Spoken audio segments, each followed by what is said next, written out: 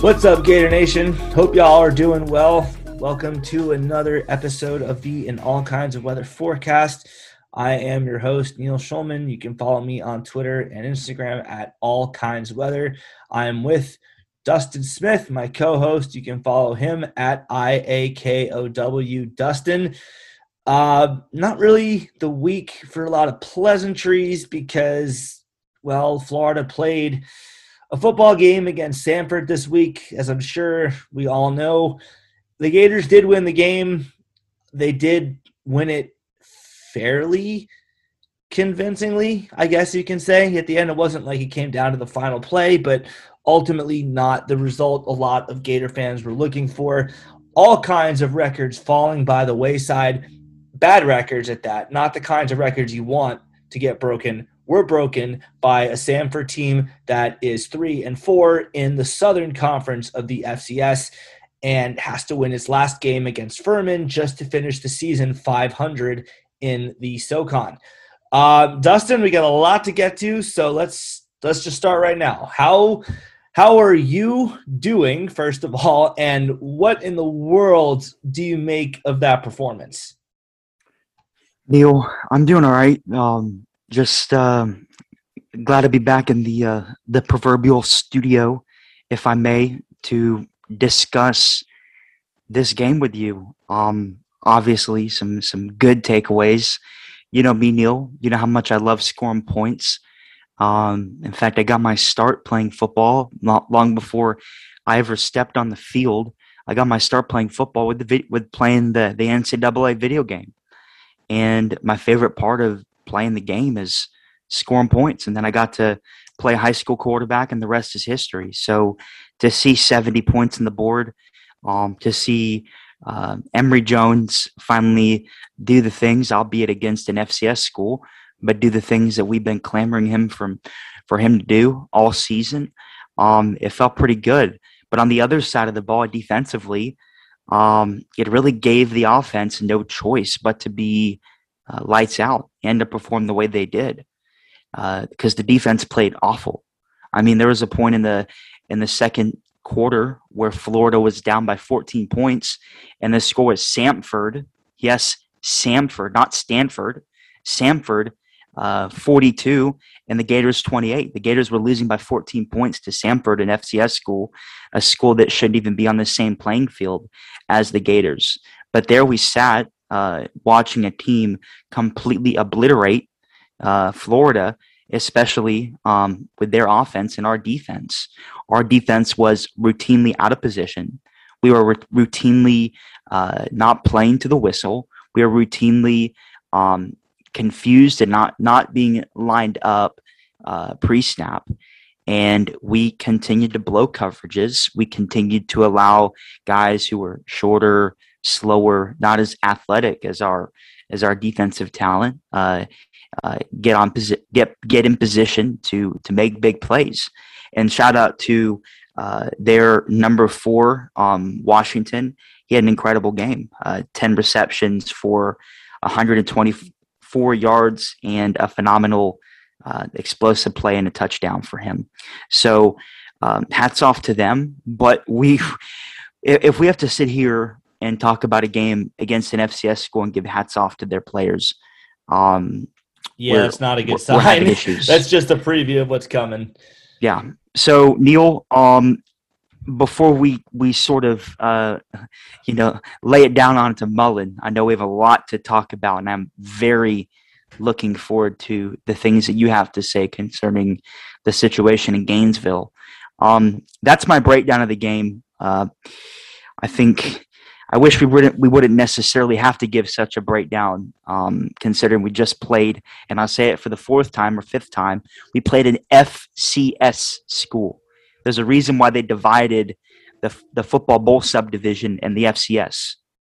Yes, there certainly is a reason that they divide the FCS and the FBS. And after the game was over on Saturday, after Florida had completed its 70-52 win, I was visibly and very, very, I think rightfully so, concerned about that result. And And there were some people out there who, I mean, the Sunshine Pumpers, I guess, is a good label for them, who wanted to know why I was choosing to be negative. Well, yeah, the first half was bad, but the second half, they turned it around. They outscored Samford 42-10 from late in the first half to the end of the game. Why choosing to focus on the negatives? Why can't you, give them any credit? Well, I do give them credit for bouncing back. I do, in all sincerity, I do credit the team for not packing it in and just giving in and allowing Samford to deal Florida the most humiliating loss in school history. Yes, it would have been worse than Georgia Southern. It would have been way worse because Georgia Southern had NFL talent on that team and Florida was down to its scout team QB. But anyway, the reason why is because the first half was so beyond the point of rational explanation that I don't know what conclusion there is to reasonably come to other than that this team is not giving its best effort. And on the pod, I like to talk about recruiting from pools of talent and caliber of athlete, but there are levels to that. There's a difference between the caliber of athlete that Florida recruits and what Missouri recruits from, or even South Florida or Florida Atlantic recruit from. And then there's the level that Samford recruits from. There's the top tier that Florida, Ohio State, Oklahoma, Alabama, Oregon, Auburn, Georgia, Clemson, Miami, Michigan, Penn State, that those top tier schools go for. And there's a reason that all these schools agree that these guys are worth scholarship offers because they have ridiculous 40 times. They can bench more than any other high school kid in the country. They run the shuttles and the cones faster than everyone else in the country, at least at their position. They dominate their competition in high school. They dominate, or at least they hold their own at stuff like the Elite 11 or 7-on-7 or high school all-star games and stuff like that, and camps. These are the top athletes. Florida doesn't get all of them for sure because, there's a reason Florida fans are unhappy with the current state of Florida's recruiting class because even though this year's class is abnormally bad, Florida's class is currently 22 in the 247 composite rankings. It's not like the previous few classes were elite. Florida under Mullen has never done any better than 9th in the country, which isn't terrible. That's still a top 10 class. You're pulling in one of the top 10 classes in the country, which means that, of all those physical traits with all those, the receivers that have the best ball skills, the quarterbacks who have the best field vision, who can throw the most accurate balls, who can read the field the most, the offensive linemen who can really fire off the snap and stonewall some of the best defensive linemen in the country, the defensive linemen who are able to make the offensive linemen that they go against look silly. These top tier athletes are going to schools that are winning championships, or at least supposed to compete for them. The most prestigious schools in the country, such as Florida, Georgia, Alabama, Auburn, the ones I just listed off. Then there are tiers beneath it. There are the guys, the mid to low 4 stars who have looks from good schools. They have offers from Washington, offers from UCF. LSU is, I guess, another top school, but Arkansas, Kentucky, South Carolina, Virginia Tech, North Carolina, Tennessee. Now you can't call them a top tier school anymore. They've been irrelevant since the turn of the century. But Nebraska, I guess maybe Penn State's in that crew, whatever. And then there are tiers beneath that. Then you have South Florida. You have the mid majors. You have the low level. Power 5 schools like Rutgers, I guess Kansas and Vanderbilt are down there. Then you get to the bad mid-majors, the bad group of 5 schools. And below that, you've got the FCS. And so with all those levels in between the University of Florida's pool of talent and Samford's pool of talent, when I say Florida and Samford don't recruit from the same pool of talent, I'm not delivering that statement with the same context that I deliver it between Florida and South Carolina or Florida and Missouri. Because, ultimately Missouri and South Carolina, while they don't get their pick of the litter, they still get some of the more talented athletes in the country. If your family friend's son has a scholarship offer to play at the University of Missouri or South Carolina, or even to play football like at Illinois or Rutgers or Kansas or Vanderbilt, you're still going to be of the mindset that, wow, that's really impressive. This kid's clearly very successful at what he does. Good for him. I mean, he's not going to play for Alabama, but there's clearly a level of talent and work ethic that got him offers from these Power 5 schools.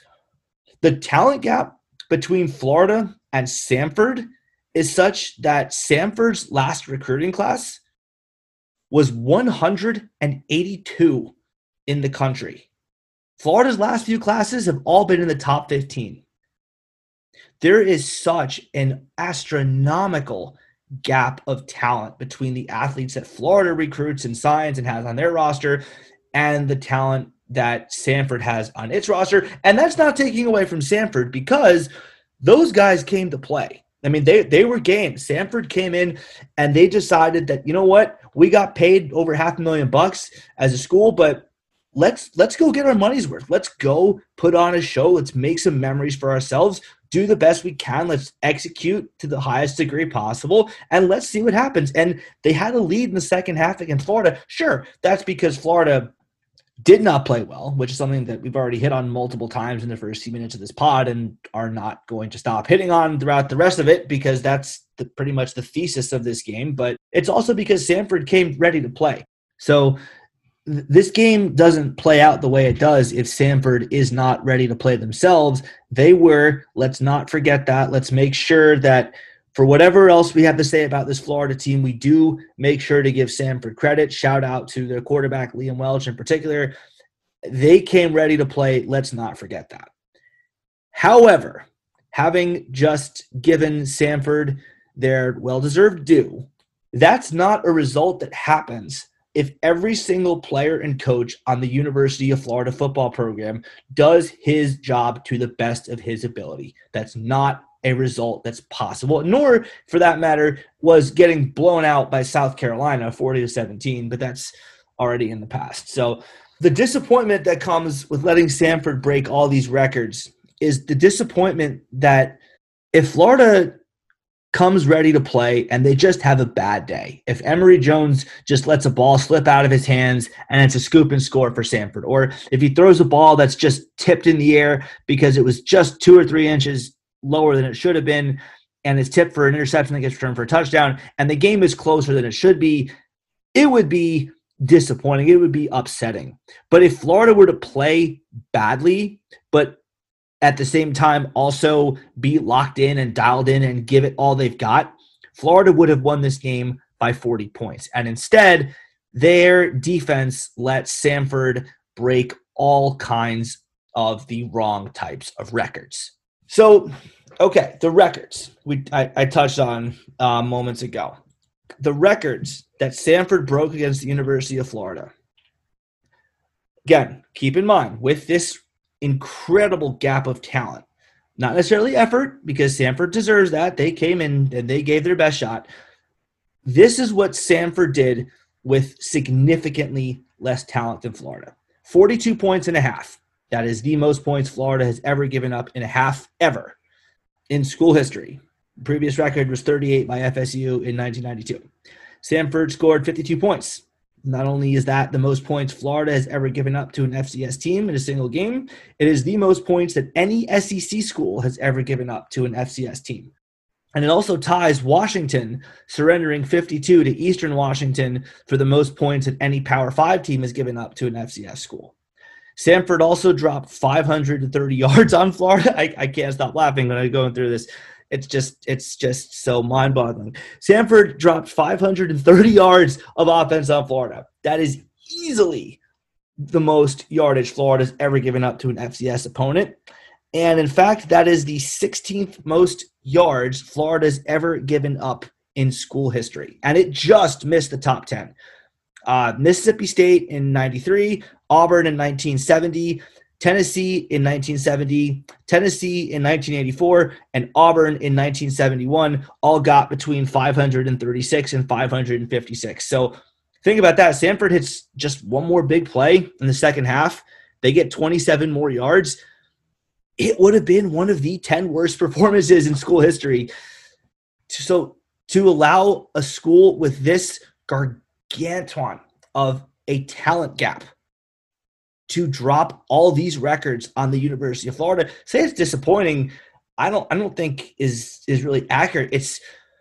It shows me a team that, with some exceptions, there are exceptions to this, but it shows me a team that by and large is just not interested in doing the best it can possibly do. Now, exceptions, Zach Carter, that kid goes out and he balls. He will be a high NFL draft pick. He will wreak havoc in the league. I'm going to miss him dearly. Mohamed Diabate, same thing. He's a year younger than Carter, 2 years younger actually, but he's got 1 more year of eligibility if he wants it. Hopefully he comes back, but if he doesn't, he will be a mid-ish round draft pick, and he will cause problems in the league. Kaiir Elam did not have a good game, but ultimately that guy has done nothing but go out and give his best effort every time he's been healthy enough to. So shout out to him. Dameon Pierce, that guy balls out every time he touches the ball. There's always a level of anger, a level of just fury when he runs with the ball. Probably because he doesn't touch it as many times as he should. But there's that. Malik Davis, Naquan Wright. Emory Jones does the best he can. I mean, he's definitely got his limitations as a passer, but damn it, that guy goes out and he does the best he can. So he gets credit for that. Ethan White, clear, appreciable upgrade to the offensive line when he returned from injury. Kamari Gamble, Justin Shorter. There are individual players that go out there and they ball and they do the best they can, and I cannot possibly thank them enough because as a fan, that's all I can ask for. But this kind of result, and this is more on the defense, obviously, than the offense because these are all defensive records, but it happened against South Carolina too. So right now, we have a program where only some of the players are going out there and giving it their best effort. Some of them. And football is a team game, man.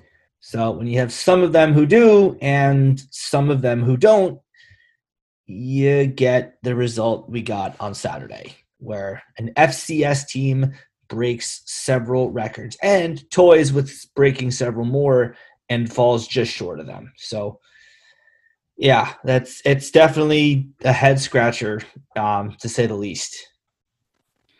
Yeah, Neil.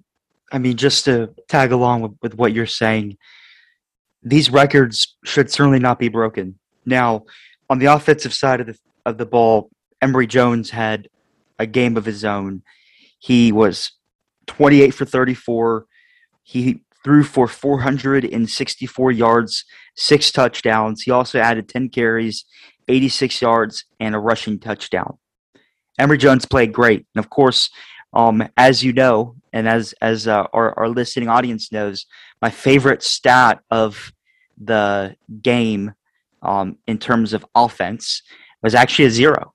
Emory Jones threw 0 interceptions. Now, that was due to a technicality. I believe there was an interception that took place, but then they called back due to a penalty. And on top of that, there was another throw that probably should have been intercepted. Most teams, in fact, all teams in the SEC would likely have caught that ball. But, Samford. I keep on saying Stanford, but Samford is an FCS team.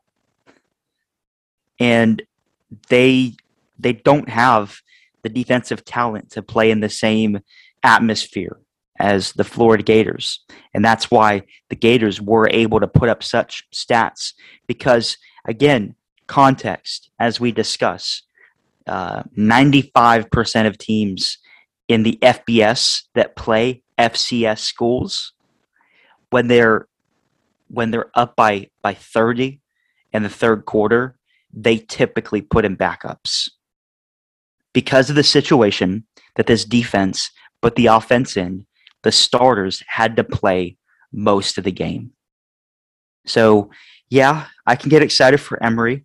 Great job to him. 550 all-purpose yards, both throwing the ball and running the ball.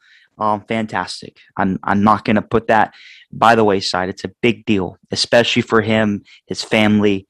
everybody surrounding his situation and all the adversity that he's faced this season. So I don't want to overshadow that. But again, FCS team, Samford. Yeah. You got to see the context. It's inexcusable.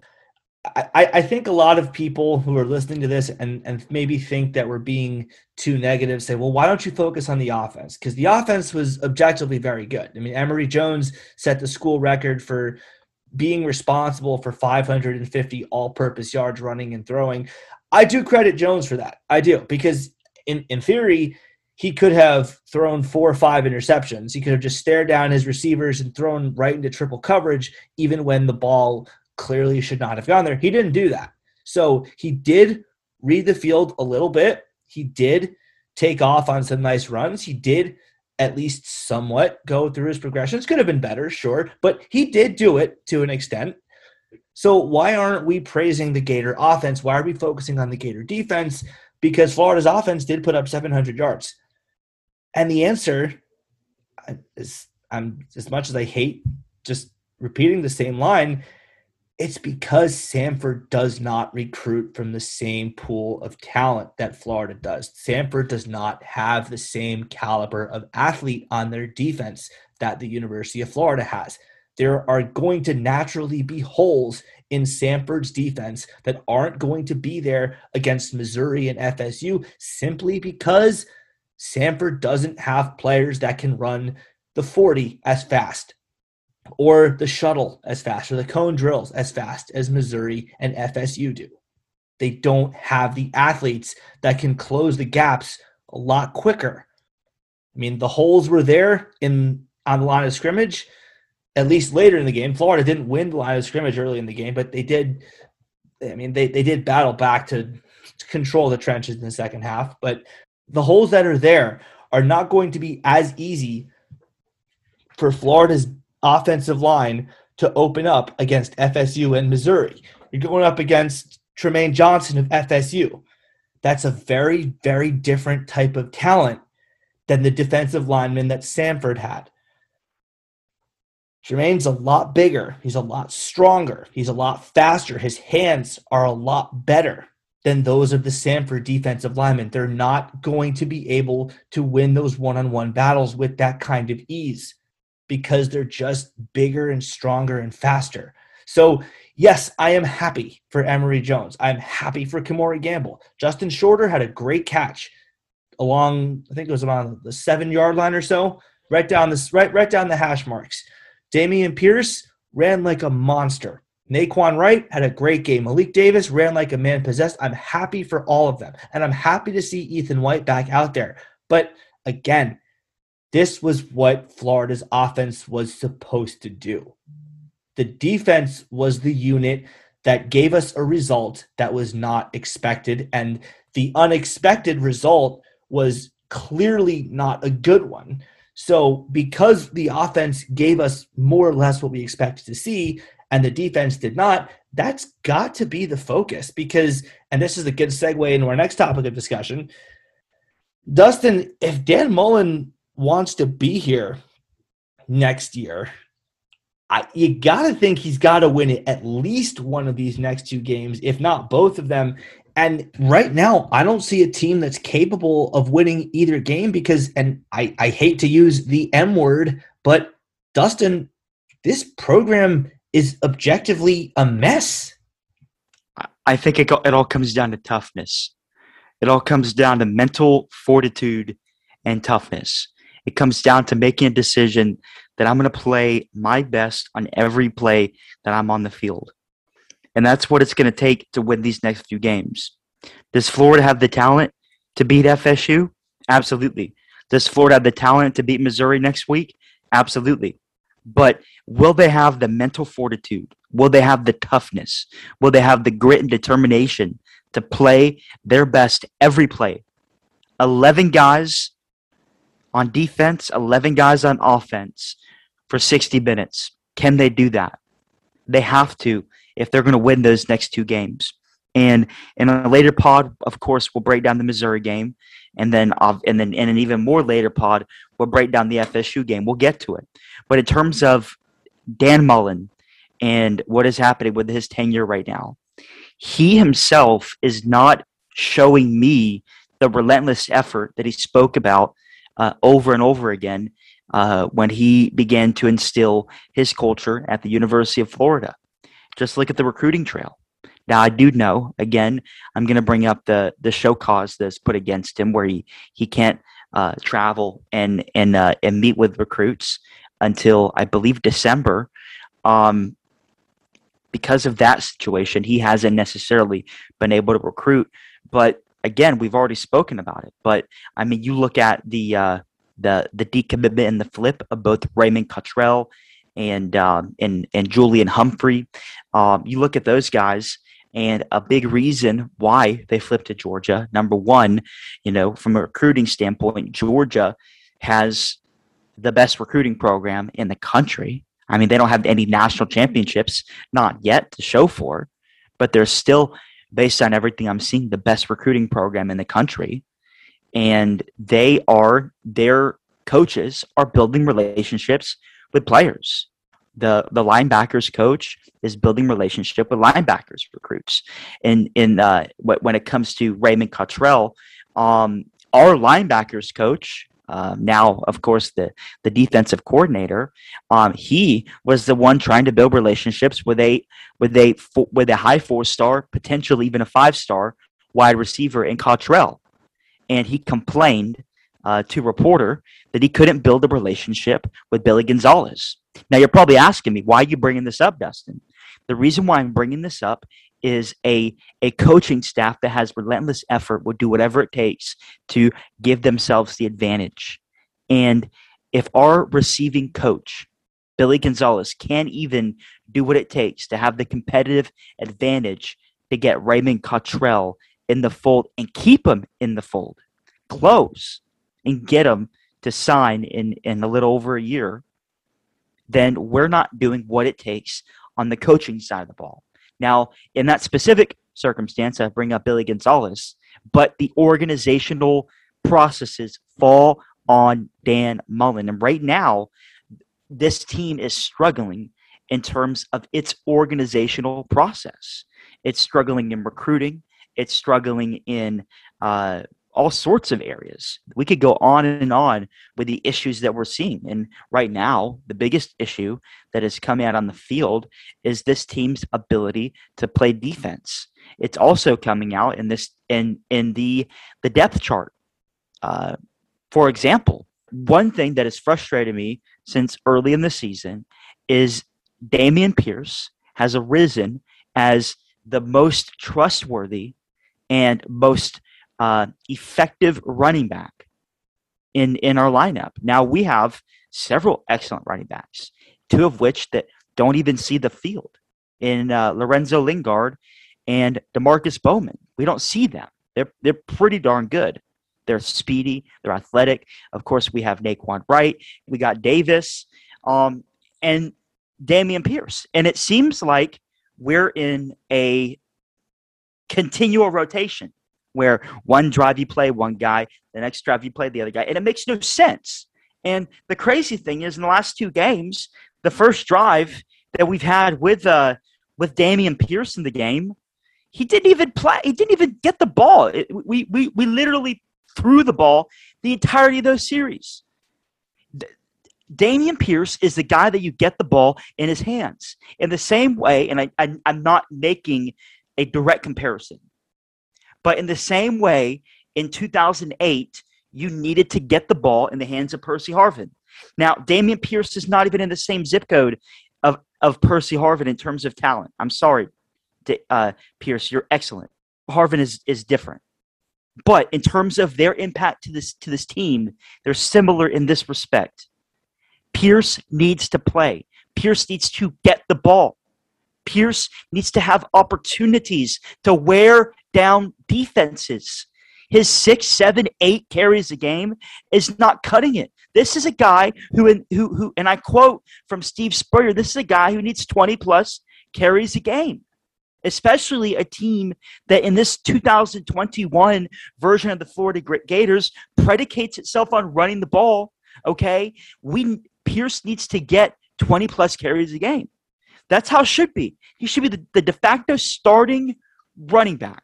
And then you bring in Wright and you bring in Davis whenever Pierce is tired.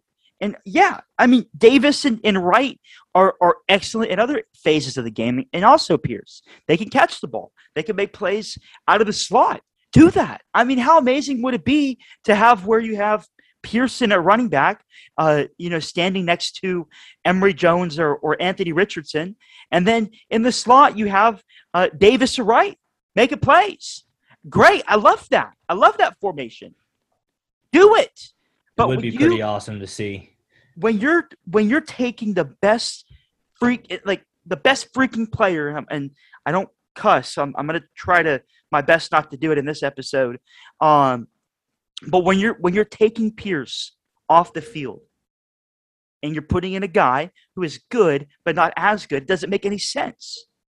And don't get me started on the quarterback battle between Anthony Richardson and Emory Jones, and in honor of how well Emory Jones, again, against an FCS school, in honor of how well he played, I am not going to bring that up directly in this episode.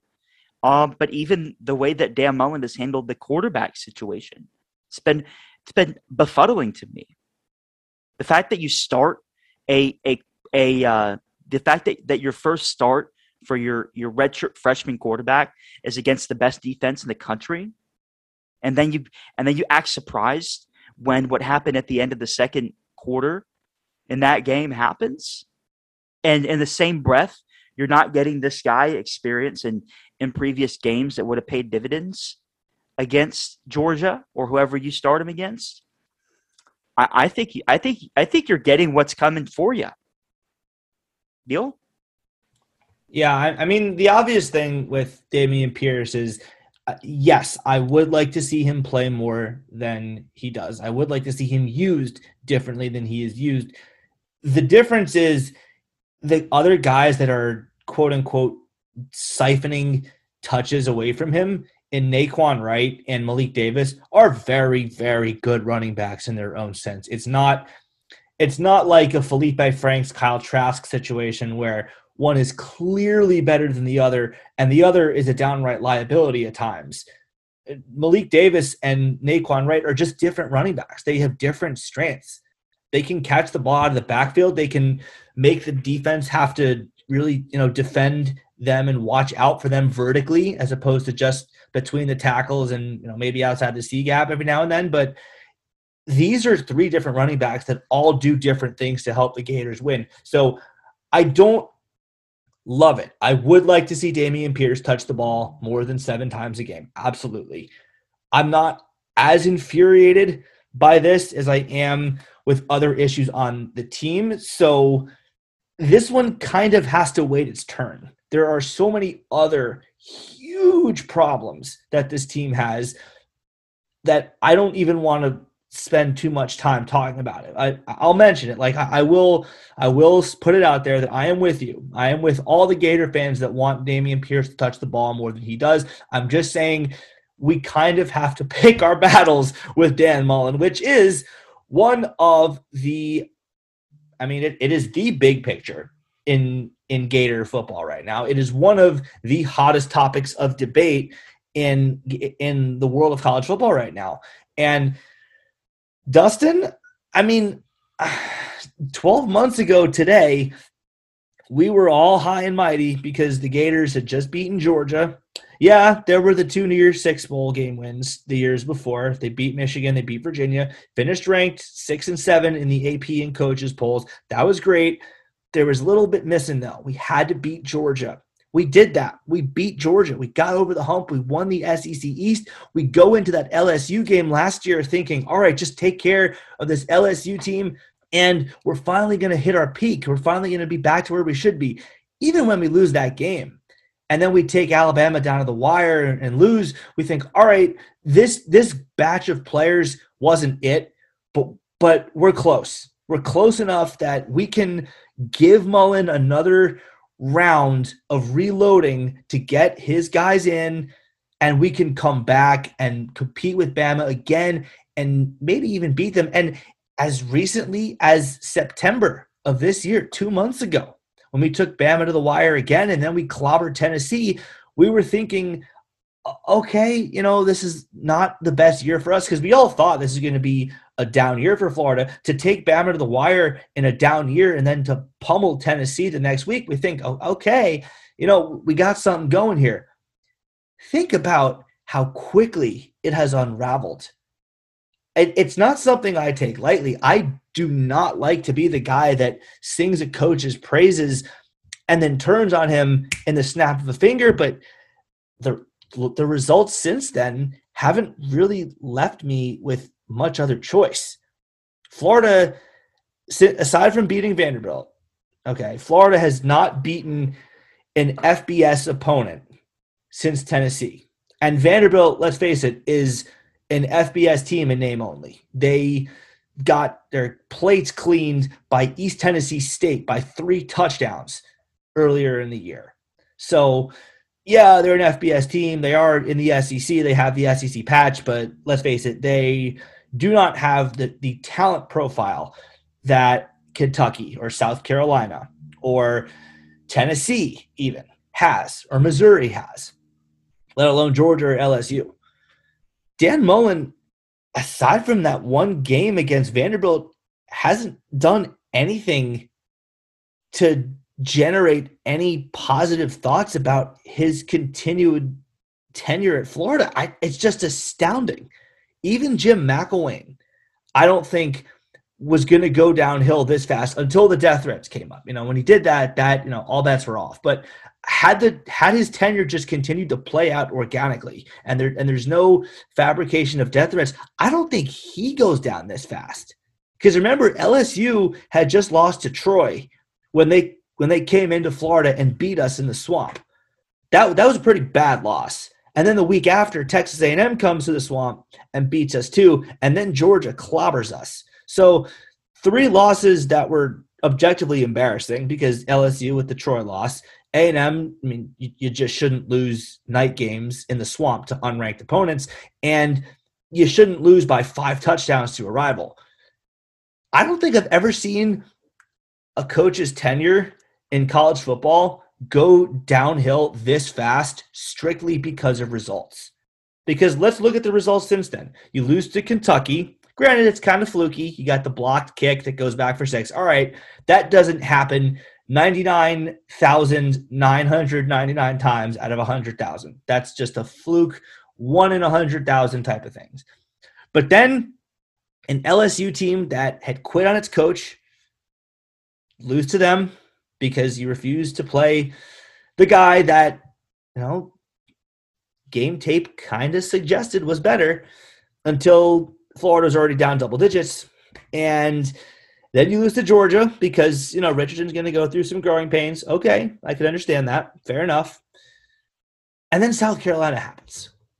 And then Samford happens. Dustin, do you think he wants to be here? Do you want the answer that it seems to be, or do you want the actual answer? Because I genuinely think Dan Mullen wants to be a Gator. Now, you may have a different opinion, but I think he wants to be a Gator.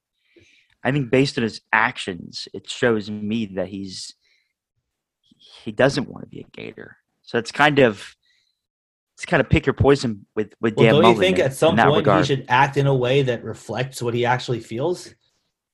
You would think.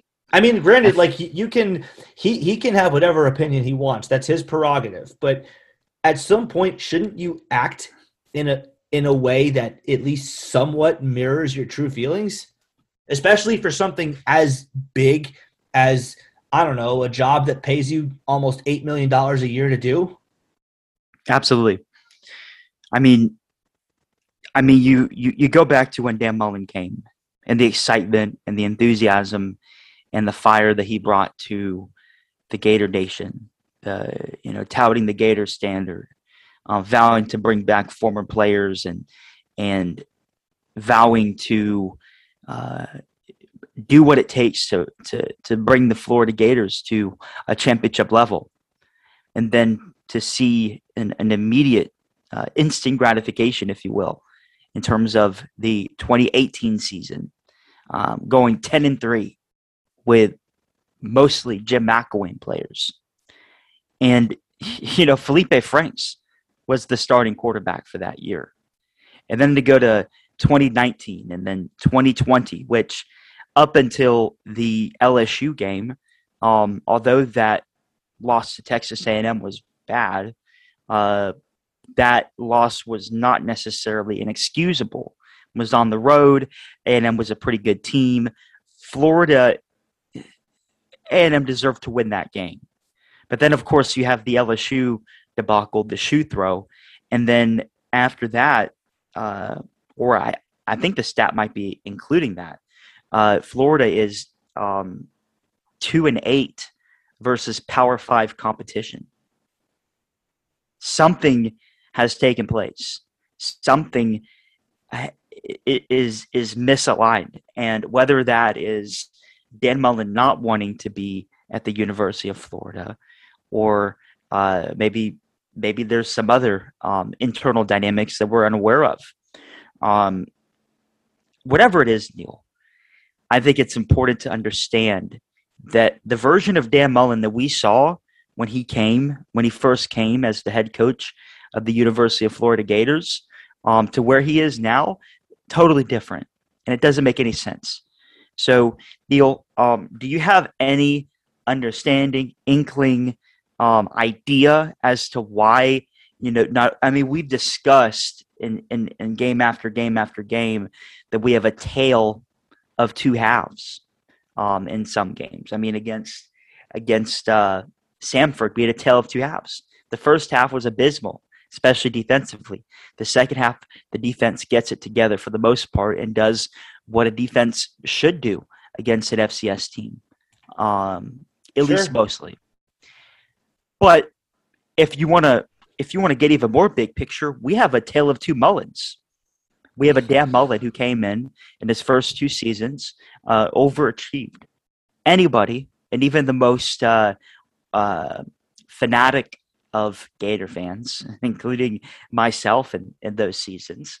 If anybody would have told us that Florida would go 10-3 and then 11-2 in 2018 and 2019 after what we witnessed with Jim McElwain, many would have thought that those people would have been crazy. In fact, many people probably looked at me and when I thought that Florida would go undefeated in 2019. Very hot take. They didn't do that, obviously. But people looked at me and thought I was crazy. And I was. But to go from that to where we're at now, it doesn't make any sense to me. I'm speechless. Yeah. Speechless is probably a mood that a lot of other Gator fans share. And I think the speechlessness comes from the direct contrast from the Dan Mullen that comes off the plane Gator chomping, the Dan Mullen that talks about giving relentless effort in everything that I do to restore the Gators to a championship level, and even the Dan Mullen that talks about, thumb wrestling. Let's go run stairs. You're going to keep score. Someone's going to win. Someone's going to lose. I'm going to beat you. Even in 2019 when Florida beats Auburn, and he's talking about, you know what, great win, but we're building for more. We're building. And you get the sense that, okay, that's a big win for the Gators, but he's not satisfied with just a big win in October. He wants the big win in October to yield big wins in November and then in the postseason. But, it's just not there. It's just not there for Dan Mullen this year. And now the question is it possible for him to get it back? Because if Dan Mullen can somehow retrieve that version of him, that thumb wrestling guy, the running stairs, we're building, great win, but we're building for more. If we can retrieve that guy who not only has that attitude in press conferences, but who implants it in his team and has a team that plays with that mindset and gives us results that match that attitude, there's nobody I'd prefer to be the Gators head coach than Dan Mullen. The whole reasoning I'm using for, I want Dan Mullen fired is because I don't think we can get him back. Because, and I'm not even talking, by the way, I mean, we had to at some point address this, but I'm not talking about the fact that the Gators were celebrating in the locker room, getting turned up because they beat Stanford. I'm not even addressing that. I mean, yeah, it doesn't look especially great because you should have beaten Stanford 70-2. I mean, maybe to snap it over the punter's head or something. 70-3, 70-7 maybe, and you give up 52 points and let them break all kinds of records in the process. I don't care about that because I actually think that's a good thing in that it shows that the Florida players at least still somewhat like Mullen. They're at least, willing to dance with him. They're at least willing to, have a little fun with him. So I'm not even talking about that. I'm talking about the play on the field. And I mean, you want to find examples of the team not playing its best and not having the right attitude. Look at the game tape. The guys on defense fundamentally do not know how to line up. They take awful angles to the ball carrier. Some cases, I think they'd rather be picking their toenails than getting dirty and making a tackle, because some of the quote unquote efforts these guys show, and this isn't getting personal, again, keep it respectful, keep it real. The game tape shows that guys are just lowering their shoulders like they hope to just serve as a medicine ball in front of an opposing running back and hope that the guy trips over that medicine ball that's just happened to sit there. There's no arms, there's no attacking the right hips. In some cases, there's not even an attempt to go for a leg. It's just curling up into a ball and falling down in front of them. That's not effort. That doesn't show effort. That doesn't show a want to. And then, you got plays like Brenton Cox.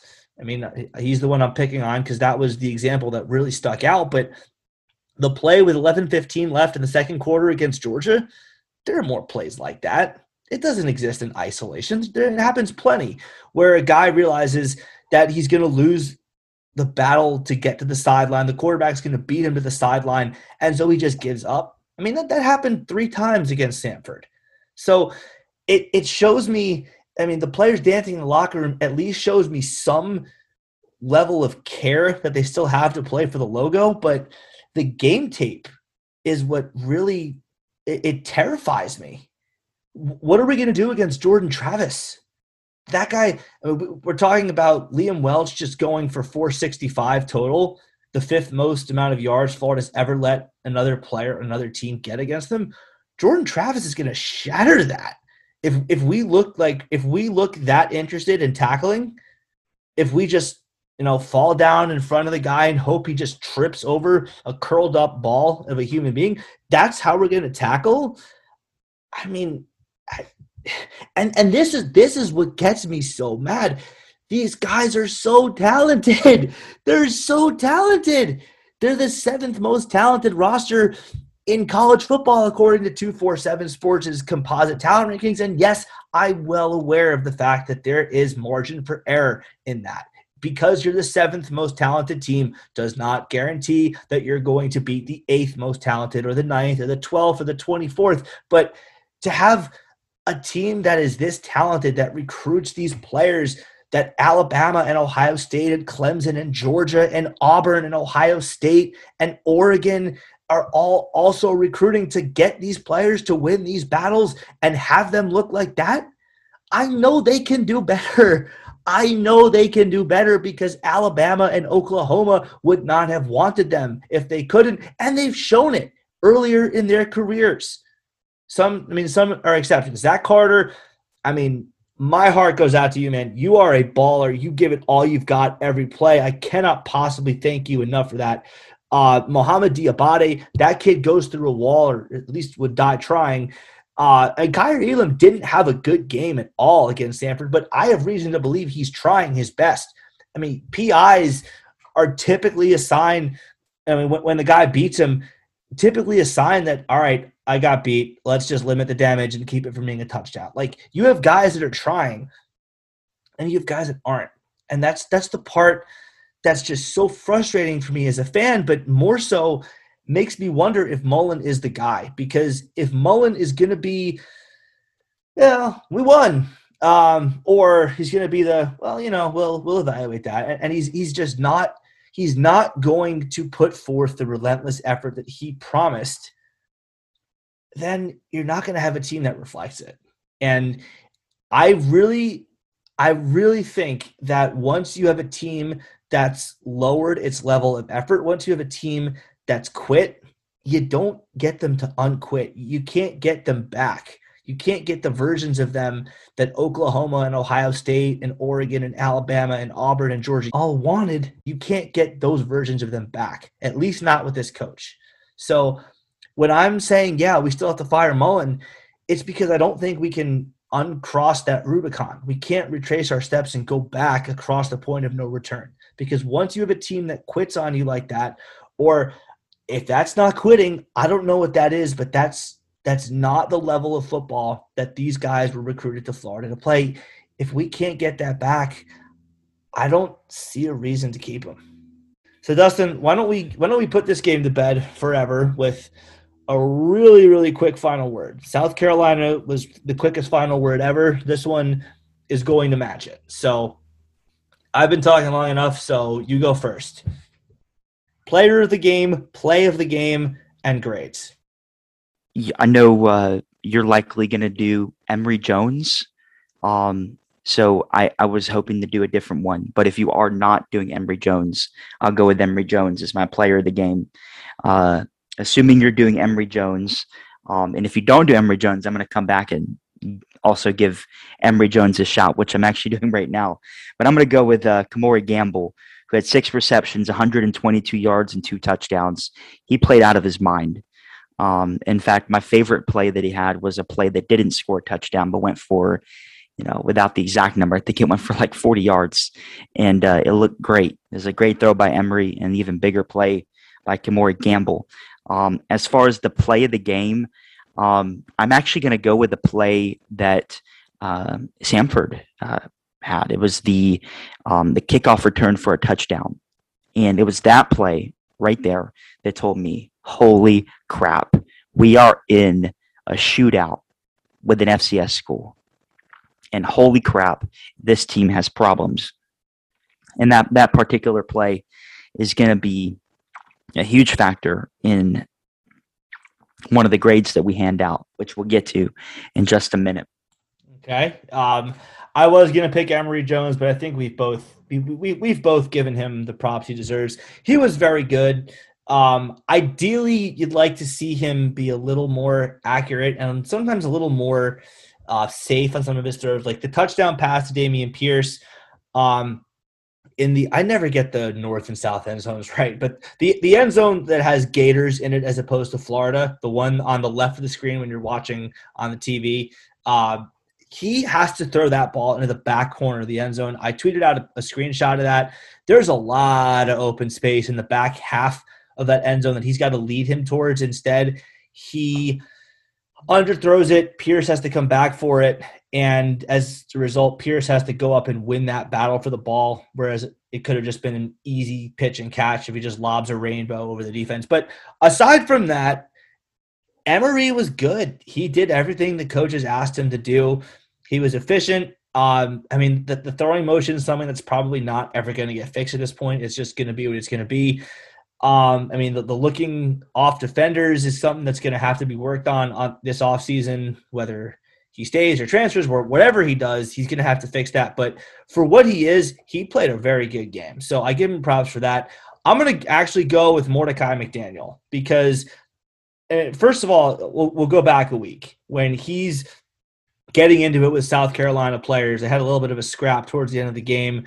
South Carolina players just pointed at the scoreboard to troll him, but at least that kid played with some heart. And when I saw that, I thought, all right, clearly not good that you're getting into a fight with a team that's blowing your doors off, but at least it shows that there's some effort, that there's some care, there's some heart in there. I really, really am looking for that these last couple of weeks of the year, and he showed it to me fairly early on in the quit process last week against South Carolina. So I like that. And then he comes up against Samford and makes a diving pick off a deflection. And in a game that the defense really didn't do anything right. He made one of the very few plays that are going to go on the highlight reel for this defense. So shout out Mordecai McDaniel for that. I And here's hoping you're going to be a bigger part of this defense as time progresses. So you went first for the play of the game, and that's also my play of the game, by the way, because big-time players make big-time plays in big-time moments. He's my player of the game because he made the play of the game. So because he went first for those two things, I'm going to go first with the grades. It's going to be very quick. Offense is the only one that gets a non-F. Offense gets a B because it's hard to give them an A against a team of this caliber. The holes that Samford provides Florida to just run through, they're not going to be there against Missouri or FSU. So it's really hard to gauge. But like, if you go back to your school days, sometimes the professor or the teacher wouldn't even give you a number grade from 0 to 100 or letter grade from A to F. They would just give you like a check plus, a check, or a check minus. Meaning like check plus meaning you did a really good job, check meaning you did the job, check minus being you did the job but like barely. So it's hard to give a check plus for this because Samford, again, does not recruit. Don't say it with me. They do not recruit the same caliber of athlete that Florida does.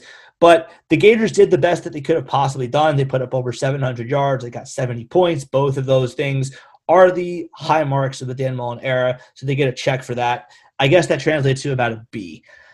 Defense F. I mean, we hit on all the reasons why. All the records Samford broke. The pick by Mordecai McDaniel is the reason that they don't get a single-digit grade. I'll give them like a 15 or a 20 for the defense. Special teams F. You let them run a kickback. That's an automatic F right there because, again, why are you not kicking that ball through the end zone? Why are you being cute and kicking it to the 7-yard line? And at that, Chris Howard just sort of lingered around there, did not stay in his lane.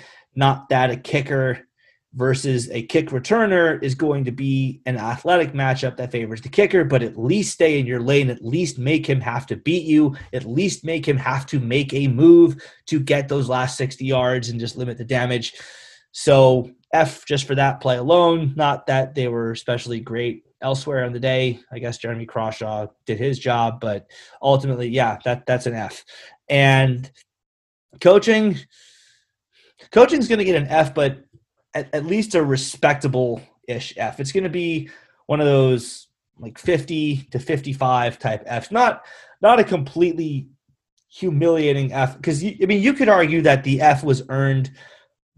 Last December when Mullen brought Todd Grantham back, if you bring in a new DC this year, you don't have to fire Grantham for incompetence 9 games into the year, and thus you're not in a position where this is the first game with a new interim DC. You could have already had your defense humming, but for this particular game, I'll give them like a 50 or 55 because the offensive game plan was adequate.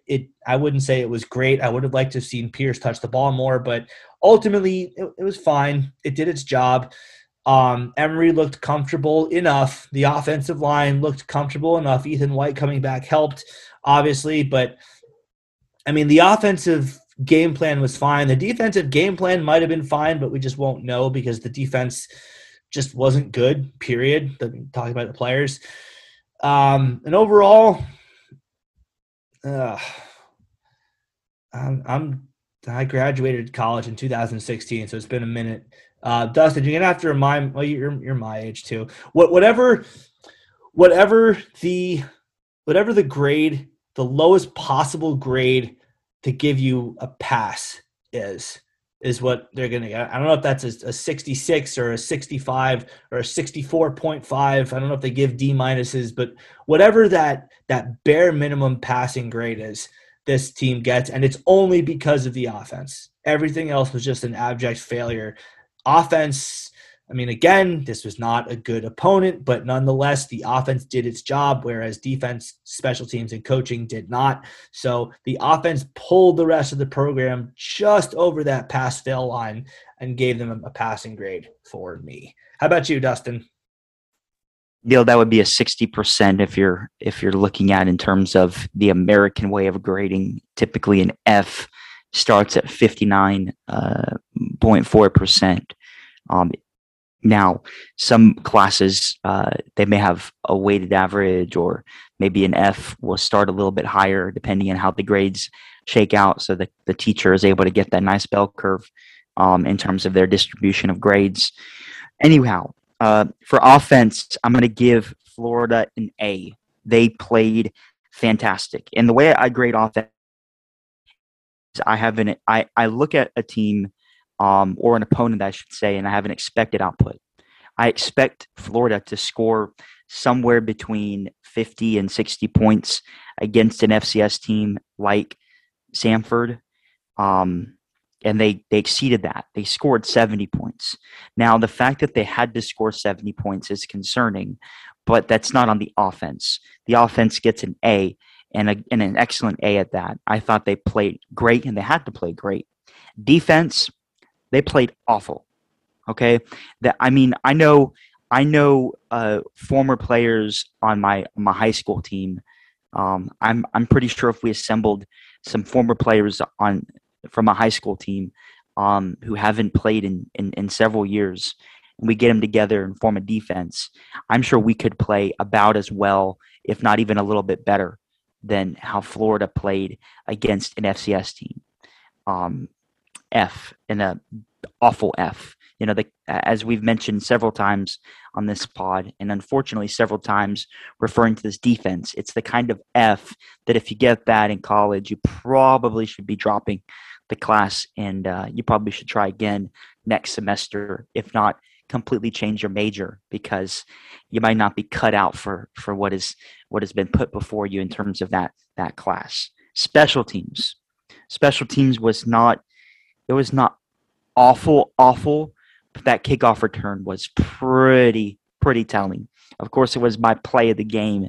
Special teams gets a D minus for me, and a very low D minus, basically identical to the grade that you gave for the whole team. Coaching, coaching. I thought the offense played wonderful, and Dan Mullen is, of course, an offensive guru. And I know that against an FCS team, that's not really the point in time where you're supposed to showcase how great you are of an offensive mind. But I thought the offensive game plan was excellent. The field, we threw the ball all over the field. I know I'm not the biggest fan of screens, but we weren't just throwing screens. We were throwing the ball. We were doing seam routes. We were doing out routes, slants, corners, posts, whatever the defense was given Florida, we were taking, and we were doing excellent with it. And I loved what we did on the offensive side of the ball. Again, for the 12th time, I mentioned that we played an FCS team, but there were parts of that offense that reminded me of the passing offense that we had in 2020, albeit with some of the best talent that Florida's had since Urban Meyer and Tim Tebow were at the helm with the Florida Gators. But defense was disgusting. So I cannot give coaching anything higher than a 50% for coaching. So I'm going to give coaching an F because of that. Because performance matters, and when you're not just coaching an offense, but special teams and defense are a part of it, got to give him an F. As far as the overall grade, Neil, I've explained it several times. I create a percentage for all those grades that I hand out, and then I average them, and I get my overall. And for this Gator team, though they won, it was against an FCS team. They, according to the odds makers, Florida should have won by at least 35 points, and they did not. They only won by, if I'm doing my math correctly, 18 points, and that is not cutting it. That is, I think that most teams in the SEC would beat Samford by more than 18 points. And so for that reason, my average is coming out to 54%, which is not a passing grade. You can make up for it. So maybe next week, maybe they can beat Missouri and play better defensively. Maybe they get a 75 or an 80 next week. And of course, if you average the two, that's a step in the right direction. So that's my grades. You know how much I enjoy this segment of our podcast. And there you are. There we have it. Couple last things before we call it a show. I promised y'all that I would give the Gator basketball team, a program that I have been, shall we say, very, very leery of after what happened at the end of last year. The loss to Oral Roberts was one of the most embarrassing performances in the last 25% of a game that I have ever seen. You know, that Oral Roberts game was one of the low points of Gator basketball history, one of the low points in Gator sports history in the last decade or so. But Gator basketball going up against an FSU team that objectively seemed better. The Noles were favored. The Noles had also beaten Florida 7 straight times, including 6 under Mike White. The Gators had the flu this week going into the game. FSU seemed to have a height advantage, a speed advantage. It would have seemed very reasonable to have expected the Gators to come into the game with the right attitude, fight hard, try their best, put on a good show, but ultimately go down to FSU. The Gators beat the hell out of FSU. The Gators took that Seminole Spear and they snapped it in half. Then they took the halves and snapped them into quarters. They snapped those quarters into eighths, snapped those eighths into 16ths, and just on and on, to numbers that FSU with their suboptimal educations aren't able to quite comprehend. But good for the Gator basketball team. Good for Mike White. Good for his players. There is a name that I like to derisively use to refer to Mike White. This game goes against that. This looked like a real Power 5 threat. It looked like a team that's very, very capable of going into March and doing some damage. Now, this is 2 games into the year. We've seen the Gator basketball team look even more impressive before. I mean, I remember the PK80 tournament out in Oregon where they should have beaten Duke, didn't, but before that they'd beaten a very good Gonzaga team, looked like a Final Four contender. And then it all came off the rails, and they started trading good wins for bad losses. But this was the Gator basketball team that showed up despite having the flu. They dove for loose balls. They dominated the boards. The spacing was good. They moved the ball around very well. They out-rebounded FSU. Again, a team that has a height advantage against them. And in crunch time, it was a close game. Gators pulled away and ran away with it, which goes against a lot of the data that we have so far collected against Mike White. So I'll be very clear. This one win and the adjustment of his record against FSU from 0-6 to 1-6 does not do a great deal to overwrite the fact that Florida has not won the SEC or made a Final Four under White, has not finished in the top 4 of the SEC in the last 3 seasons, has not made it to the second weekend of the NCAA tournament in the last 4 seasons, doesn't undo any of that. But this team does look different than what last year's team looked like and what the last few years' teams looked like. They looked like a more cohesive unit than anything I've seen since that PK80. Mike White, you are the head coach. I've been very, very critical of your inability to win at the level that the University of Florida should win at, but nonetheless, this was a very, very impressive showing. Let's keep it up. Let's see if we can keep it going, and let's give myself and the other people who root for the Gator Athletics program, let's give the Gator Nation some more good things to talk about. This was a very, very encouraging sign. Yes, to those who think I'm too negative about him, I am capable of giving credit where it's due. He is due a lot of credit for this showing when his team had the flu. Could have packed it in, could have just not cared, showed up, came out to play, dominated the glass, dominated the last 10 minutes of the game. And yeah, good for you, Mike White. Good for you. So Neil, this is huge. This is the first beating of FSU by the Florida Gators since my freshman year of college. and I have since graduated with a degree in aerospace engineering from the University of Florida, and I have been a professional for a couple years now. And this is the first win since 2013 that Florida has beaten FSU in basketball, and it's an incredible feeling. I know, you want to kind of tone it down because we still have a whole season to get data points, as you say. But this was an excellent game that in his back pocket as far as his resume as the coach of the University of Florida. And this is going to continue to buy him time. And I'll just say this, I'm going to support him. I know you might be a little different, but I'm not going to talk about firing the guy. I know he's doing a good job. He's recruiting well. That's not something that Dan Mullen can say. And while we're on the subject of Dan Mullen, I know it's been said several times, but what must be done eventually must be done immediately. And it's unfortunate that we have to be in this spot.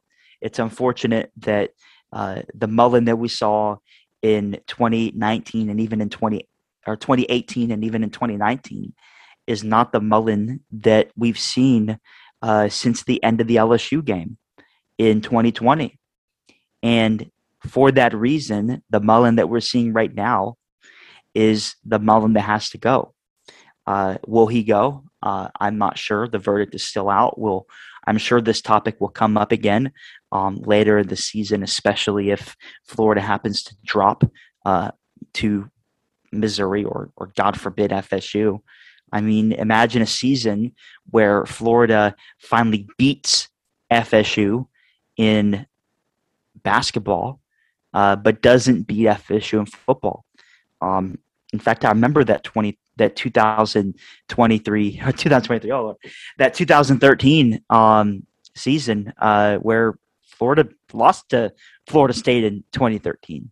So maybe, and unfortunately, beat them in this football the night before, or in football them in basketball the night before. Exactly. Yeah.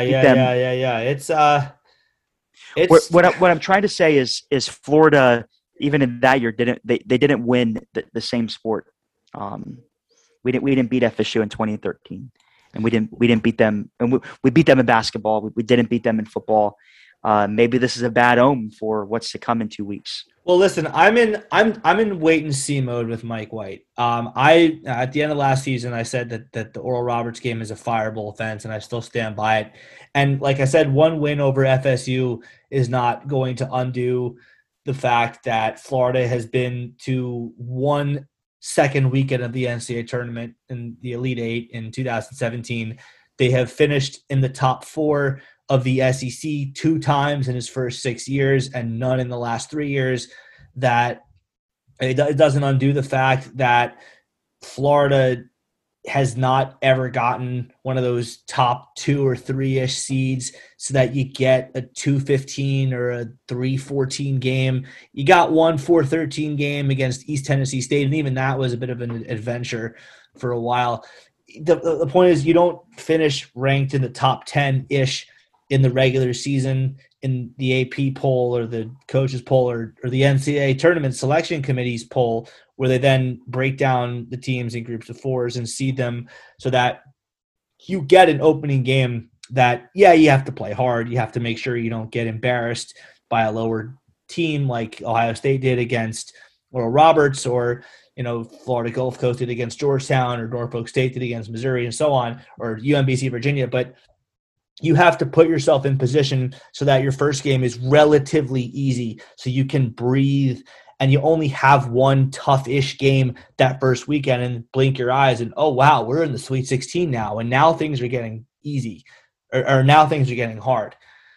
So, yeah, one win isn't undoing all of that, but I'm going to sit back and wait and see, because I do assume it's possible that I jumped the gun a little bit. I don't think so, because, I mean, again, we saw a team 3 years ago play really well for a week or two in the PK 80 tournament and then fall back down to earth. But I reserve the right to change my opinion on him if the sum of the results that roll themselves out in the next few months, the rest of the season, change them.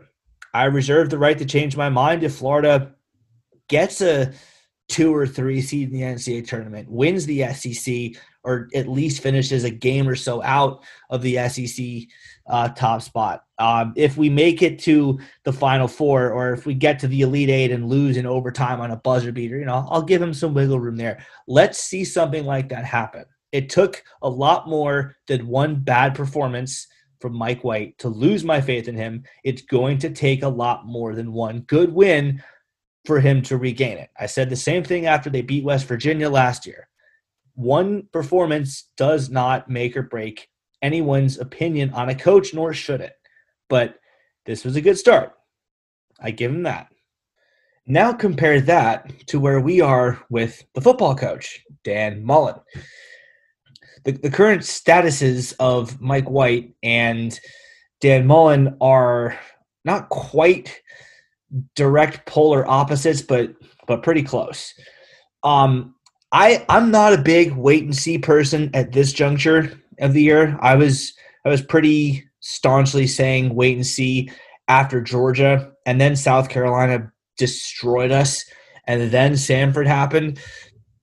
I think we've got all the data we're ever going to get on him. And look, if you say we need one more year of Dan Mullen with a new DC, a new coaching staff altogether, he's got a clean house and get all his assistants in, I'll say, look, I disagree with you. I think we've seen more than enough to know he's not the guy.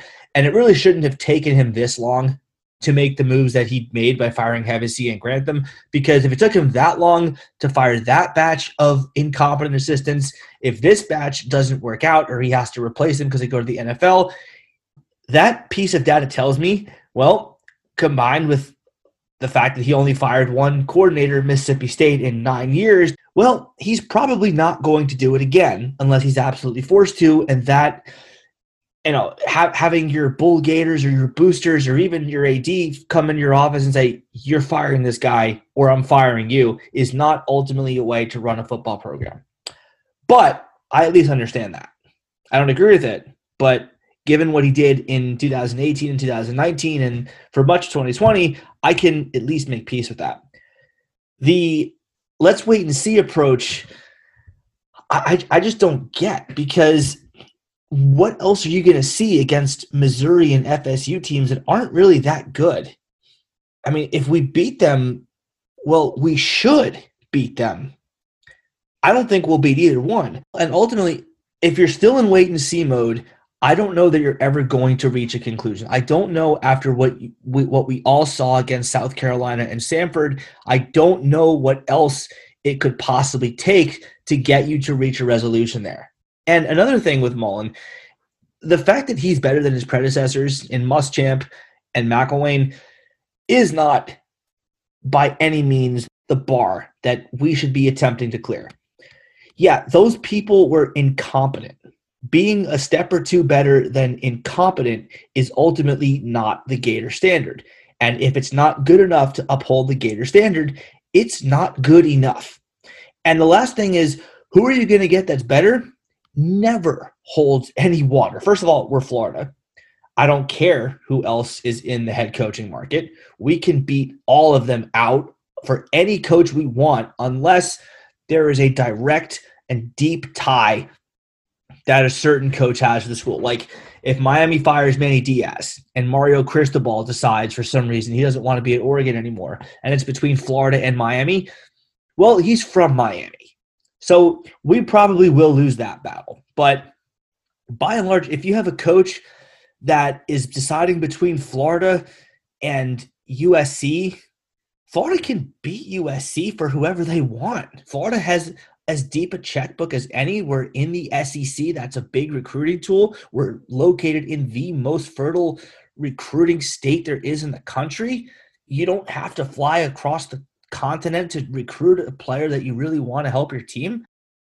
I mean, it's astounding to me that people have this sort of beta attitude that, oh, we can't compete with, say, I don't know, a Kentucky or a Penn State or an Oklahoma even. We can compete with any school. the coach may not choose us, but you better believe if we call up a coach at any school other than Clemson or Alabama, like Dabo Swinney and Nick Saban are exceptions to this. But if we call up any other coach in the country and say, hey, do you want to come to the University of Florida? They're not going to dismiss us out of hand. They're going to really think about it. They may say no, but they're going to think long and hard about it before turning us down. So at the end of the day, the ship has sailed with Mullen for me. Could he win me back? Potentially. I mean, these last two games, he's got to win the last two. There's no wiggle room there. I guess I'd be open to seeing a full season with Anthony Richardson at the helm next year with a new defensive coordinator.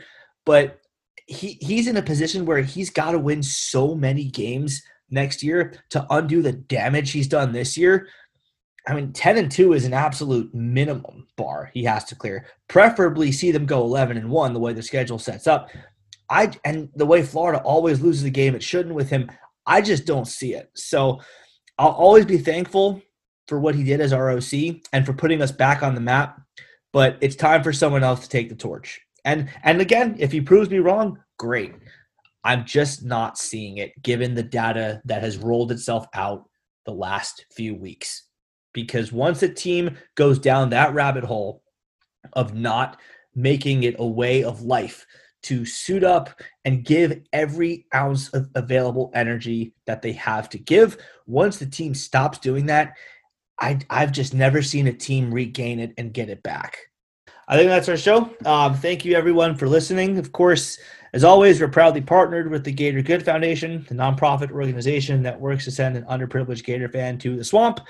Aside from 2020, when we did a virtual campaign, we have been bringing Gator fans to the swamp for their first ever football game since 2018.